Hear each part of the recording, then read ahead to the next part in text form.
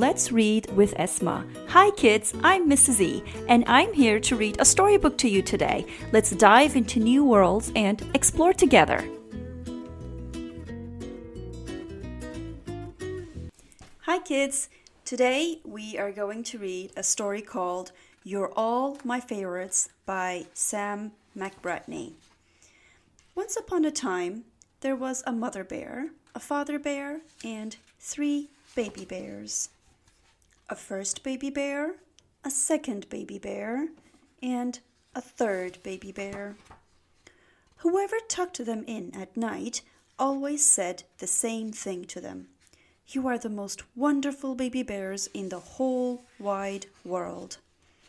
One night, after their mummy bear had tucked them in, and after she had said, You are the most wonderful baby bears in the whole wide world, the baby bears began to wonder.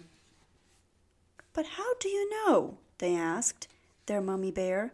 How do you know we are the most wonderful baby bears in the whole wide world? Because your daddy told me, said their mummy bear. When your daddy saw you on the night that you were born, he said, and I remember it very well, he said, Those are the nicest baby bears I have ever seen. They are the nicest baby bears anyone has ever seen. That was a good answer. The 3 baby bears snuggled down as content as could be. But one day, the first baby bear began to think. He wondered if the other 2 bears were better than he was. They had patches after all, and he did not. Maybe his mummy really liked patches. And the second baby bear began to wonder. Maybe Daddy loves the other 2 more than me, she thought. They were boy bears after all, and she was not. And the third baby bear began to worry. I'm only the littlest, he thought. Everybody's bigger than me. So that night, the 3 baby bears asked their daddy bear, But which one of us do you like most? Who is your favorite? We can't all be the best. Yes, you can, said their daddy bear. I know you can, because I heard your mummy say so when she saw you.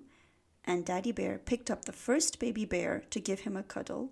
She said, That is the most perfect first little bear that anyone has ever seen.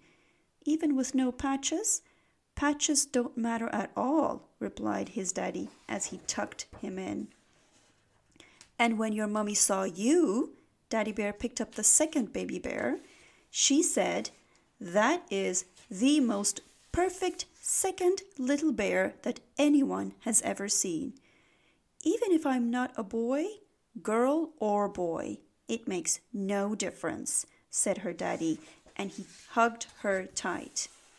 And when your mummy saw you, Daddy Bear lifted the last baby bear into his arms. She said, That is the most perfect third little bear that anyone has ever seen. Even if I'm the littlest, bigly or littly, we love you just the same. So there, 3 favorites. You're all my favorites.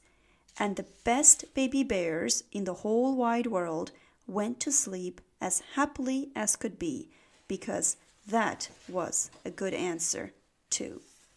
The end. And so the story came to an end.